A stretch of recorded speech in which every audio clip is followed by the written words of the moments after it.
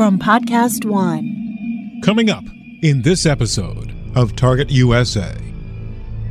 On January 1st, 2018, New Year's Day, President Donald J. Trump wrote a tweet. It said the U.S. has foolishly given Pakistan more than $33 billion in aid over the last 15 years, and they have given us nothing but lies and deceit, thinking of our leaders as fools. They give safe haven to the terrorists we hunt in Afghanistan with little help. No more. Use of such language hurts. It is disappointing, and our National Security Committee met where civil and military leadership got together, and they exactly had to say the same thing. Pakistan's ambassador to the U.S., Aizaz Chowdhury, spoke with Target USA from Islamabad, and basically what he said was they were confused by the president's tweets because they'd heard something completely the opposite from Secretary of State Rex Tillerson and Secretary of Defense Jim Mattis. Secretary Tillerson visited Pakistan, Secretary Mattis had visited Pakistan, and they had talked about what is called common ground. Amid the president's blistering tweets and the allegations of lying and deceit and the outrage in Pakistan over that message, there's a backstory. There's the Osama bin Laden problem. There's concern about Pakistan not doing all it could to help the U.S. in its war in Afghanistan. And then there's decades of distrust. We get into all of it on this edition of Target USA, the National Security Podcast. From WTOP in Washington, D.C., this is Target USA. Russia could render huge harm to this country. North Korea's secret missile. Capable of reaching the whole of the United States. Dangerous terrorist. D.C. is repeatedly mentioned as someplace they would like to seek an attack. Cyber criminals. Decryption successful. America has a target on its back. And on this program, we investigate the threats, the people behind them, the agencies fighting them, and the impact on you. This is Target USA, the National Security Podcast. I'm J.J. Green. There were protests in Pakistan after President Trump made his lies and deceit tweet about Pakistan taking $33 billion in money and delivering very little and thinking U.S. leaders to be fools. He had already threatened to withhold aid money from Pakistan, but the New Year's Day tweets were more than Pakistani leaders could handle. And his press secretary, Sarah Sanders, was asked about it. Look, the president outlined a new strategy for Afghanistan and South Asia earlier this past year in August. And at that time, he laid out and said that Pakistan is not fulfilling its obligations. The president is simply following through on a commitment that he made, because this is a president who does what he says he's going to do. We know that Pakistan can do more to fight terrorism, and we want them to step up and do that. We wanted you to hear exactly what Pakistan thought about the president's tweets and what Pakistan's planning to do about it. So we located Pakistan's ambassador to the U.S., Aizaz Chowdhury, who was in Islamabad at the time, and we talked to him at length about all of this uproar. But as in most spats, both sides share some blame, and we spoke to him about Pakistan's share too. Ambassador, thank you for taking time to talk with us, and I want to get right to the heart of the story.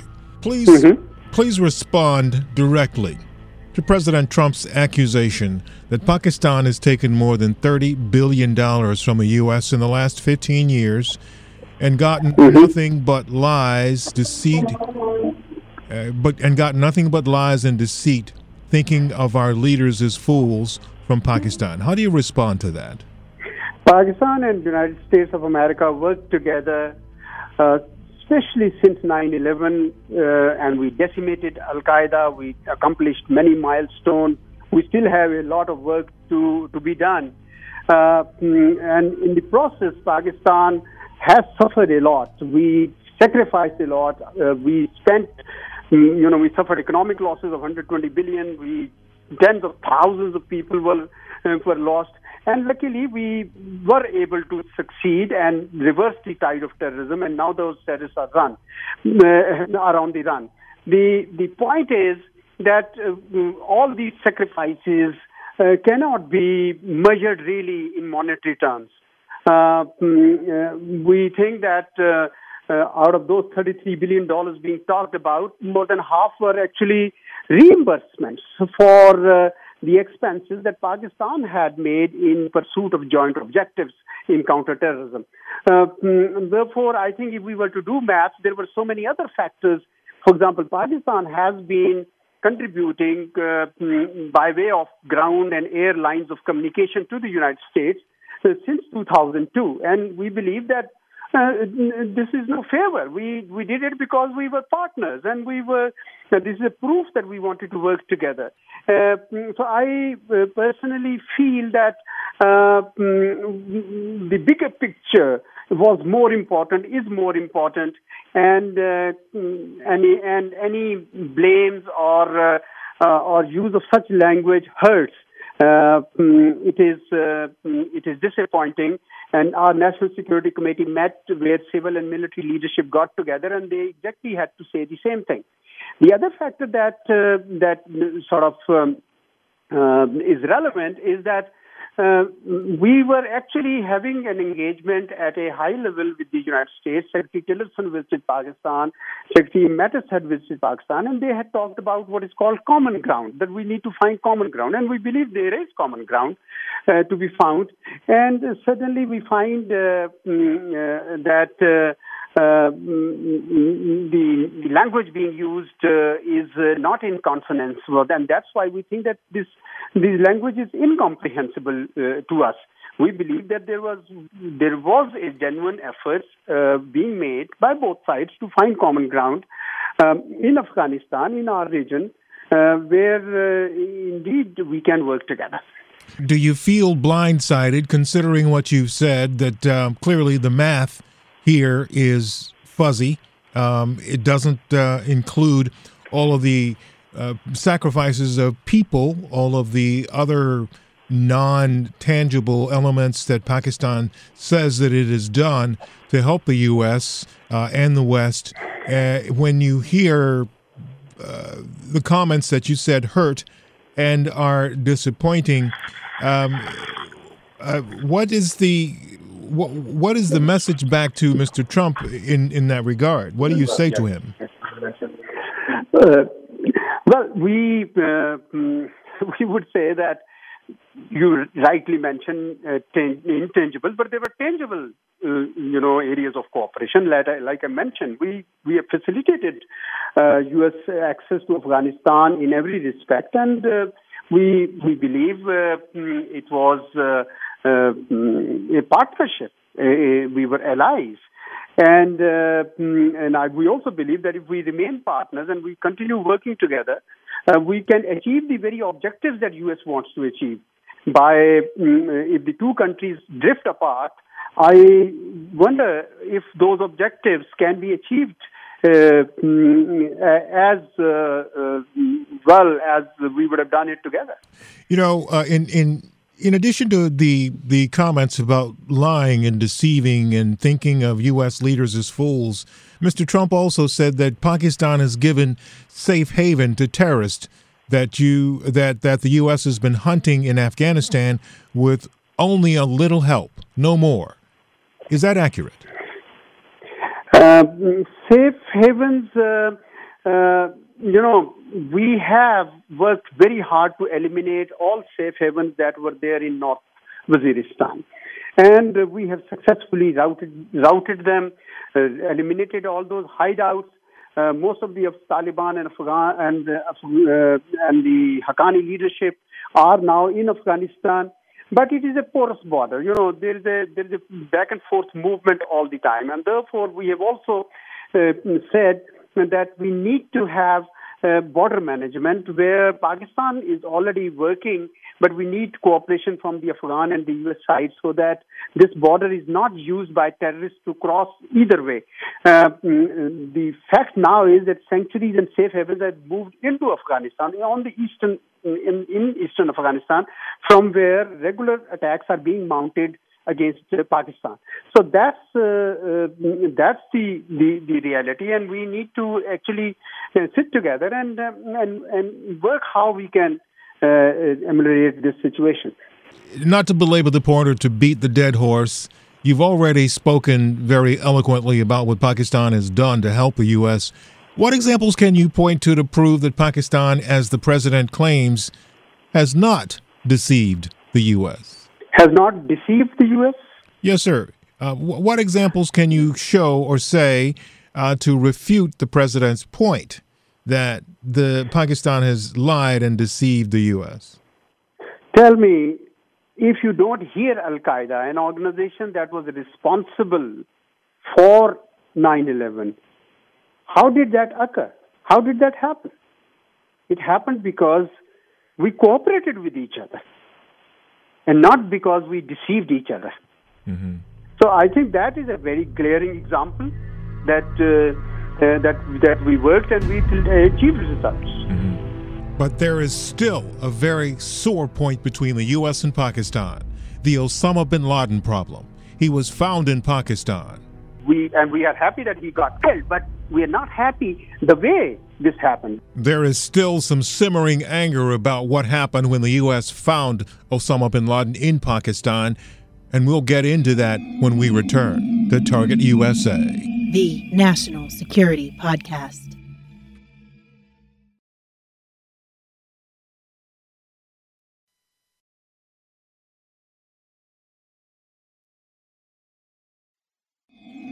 I'm J.J. Green, and you're listening to Target USA, the National Security Podcast. On this program, we've been talking to Pakistan's ambassador to the U.S., Aizaz Chowdhury, about President Trump's tweets accusing them of being liars and deceiving the U.S. while taking billions of dollars in aid money. And he's responded to that, saying it's hurtful and it's disappointing. But we've also asked him as well about Pakistan's role in allegedly deceiving the U.S., and we continue that conversation. So how do you explain then the Osama bin Laden problem? He was found in Abbottabad after years of hunting him. Osama bin Laden, we are, of course, equally sad that he was hiding in that part. But we are happy that he got killed. But we are not happy the way this happened because, after all, Pakistan and the United States were allies, and we should have been taken into confidence. Allies don't embarrass each other. Mm-hmm. By not taking us into confidence, we were, faced national embarrassment. So we believe that the same objective could have been achieved in a much better fashion if Pakistan had been taken on board on this. Mm-hmm. Have the attempts to fix the U.S.-Pakistan relationship after the embarrassment and the problem with the Osama bin Laden situation, after all of the efforts that were undertaken to fix the relationship, does this latest development from the Trump White House set the relationship back? Well, we hope not, because we would still like to retain the hope that the two countries and the leaderships stay engaged. We have job to be done. Afghanistan is not yet stable. In fact, situation has deteriorated. 43% of territory has become ungoverned spaces, which is a magnet for attracting militants of the world, and therefore there's work to be done. We want to stabilize Afghanistan because we have suffered from the instability in Afghanistan, and we believe the United States wants to stabilize Afghanistan because it has had a long war in Afghanistan. So there is work to be done by both countries. Even the overall threat of terrorism still needs to be countered. We have made quite a few achievements and successes, but we believe that there is still a lot of work to be done because this is a profound challenge to us. Mm-hmm. Do you believe that Mr. Trump, based on the things that he said, and there have been other instances in all fairness, where he said things that can't be proven, or some would say are not true. Do you believe that he is can be a trusted partner for Pakistan? Well, as a diplomat, I would always I would never make any comment on the personality of the president because he is the elected leader of your country. And in government-to-government relations, we deal with whoever is elected by the people of the host country. So we will deal with him as an elected representative of your country. Have you sufficient proof that the U.S. is the kind of partner that Pakistan wants to engage in very sensitive discussions and intelligence sharing, et cetera, moving forward, based on some of the recent developments, including the statements that you referred to that were hurtful and disappointing? Yeah. We believe that the United States is a very, very important country. It has an elaborate system of governance. We believe engagement will be helpful. The two sides must stay engaged at all levels, at leadership level, at working level, because we have cooperated and worked together not only in counterterrorism, but in scores of areas, from education and health to IT and commerce to defense cooperation to counterterrorism. So countless areas in which we have worked together. So we think that we must continue to stay engaged. Ambassador, the U.S. and Pakistan, and we should be very honest and clear about this, the U.S. and Pakistan has had its ups and downs over the years. And some would say, and sometimes it seems as though Pakistan and the U.S. don't trust each other. That's very clear. It's been that way for decades. People in both countries are cynical sometimes about this and are very, much engaged and smart enough to see through political rhetoric on both sides. So how do you propose to make this a more trusting relationship? Is there a way to do that? Well, I think that's the only way forward. We need to rebuild the trust. We need to understand each other better. Maybe there is a mismatch of expectations. That is a possibility. It can happen. There is also a possibility that we don't need, have full congruence of interests. There will be areas of convergence and there will be areas of divergence. But if we focus only on areas of divergence, then I'm afraid the relationship will not grow and common objectives will not be achieved. But if we do exactly the opposite, if we focus on areas of convergence, what unites us, then I believe we both will be able to gain. Is Pakistan's top leadership dedicated to that? And now, and I guess a better question is the top leadership position in Pakistan stable right now after the court ruling on President Sharif? Well, as you saw that one prime minister was, removed or made to leave by the court orders. And within 3 days, there was another elected prime minister was elected by the parliament. So it was a, constitutional change which happened seamlessly and smoothly. Now we are preparing to hold general elections, which were already due in the middle of the current month. So everything is on course. So democratic process in Pakistan is continuing. So you don't believe, was that a setback for Pakistan, do you believe, the situation with President Sharif? Was that a setback or was that just something that had to happen? Well, naturally, when you have a major step like this one, this does cause ripples. And above all, it was the economic situation which suffered because of the political uncertainty. Mm-hmm. Ambassador, part of the reason why I asked that question about the stability piece is because one of the big questions in the U.S. For many years now, and it's been across administrations, is about Pakistan's security and the security of its nuclear weapons. How safe are they from rogue elements taking control of them and possibly launching them? We see, as you've continued to systematically eradicate terrorists from the picture, that the risk is less, but there is still a terrorism problem. And when you have a change of leadership, there possibly could be vacuums sometimes. So how safe are the nuclear weapons at this point? Nuclear weapons in Pakistan are as safe as that of any other country. In fact, better. We have an immaculate record of nuclear safety.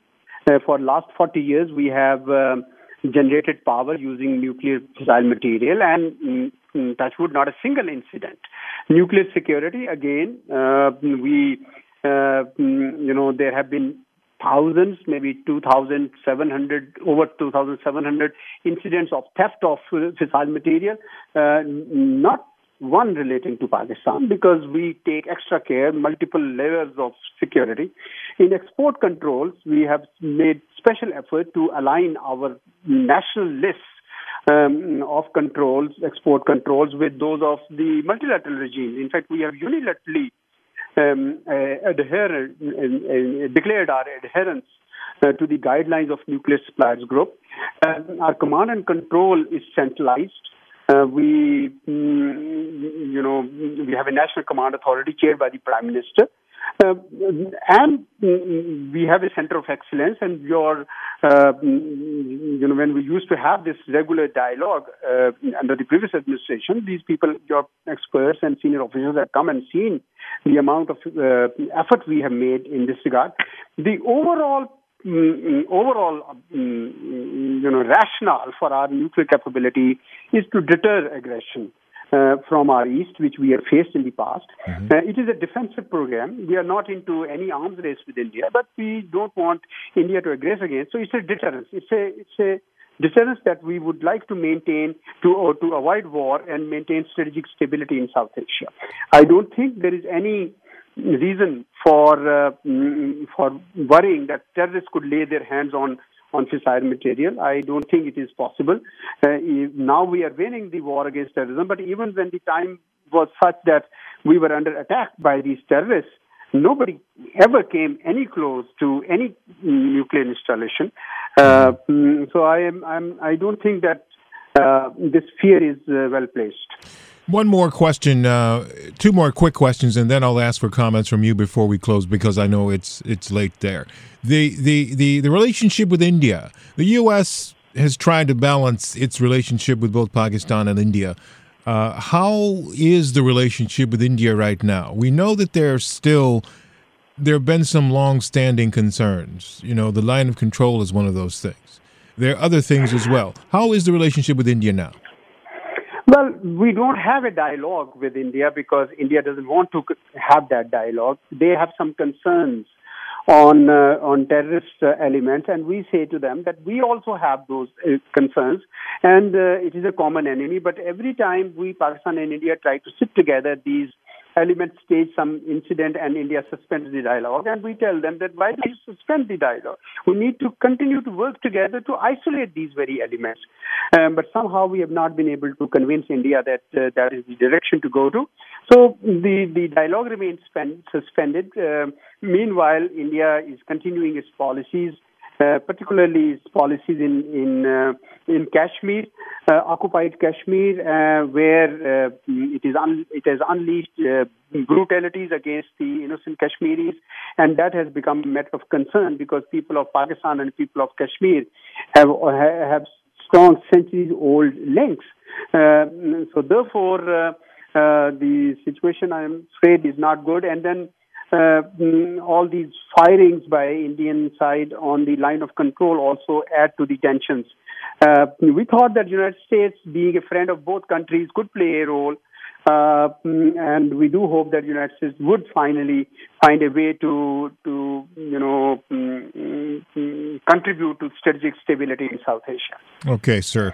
Last question from me. What is your message, and considering all of the things that we've talked about, the president's comments, which, as you said, were hurtful and disappointing, and the suspicions that have abounded for many years and the challenges that are out there, but also the opportunities that you point to, what is your message to the American people and especially the president?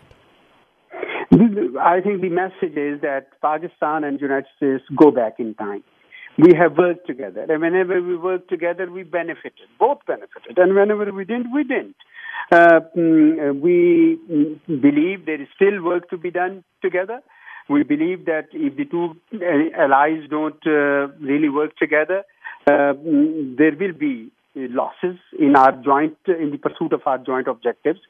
We believe that the task of stabilizing Afghanistan is too important to be left alone. We believe both Pakistan and the United States need to play their part. We believe terrorism, the menace of terrorism itself is not yet quenched fully.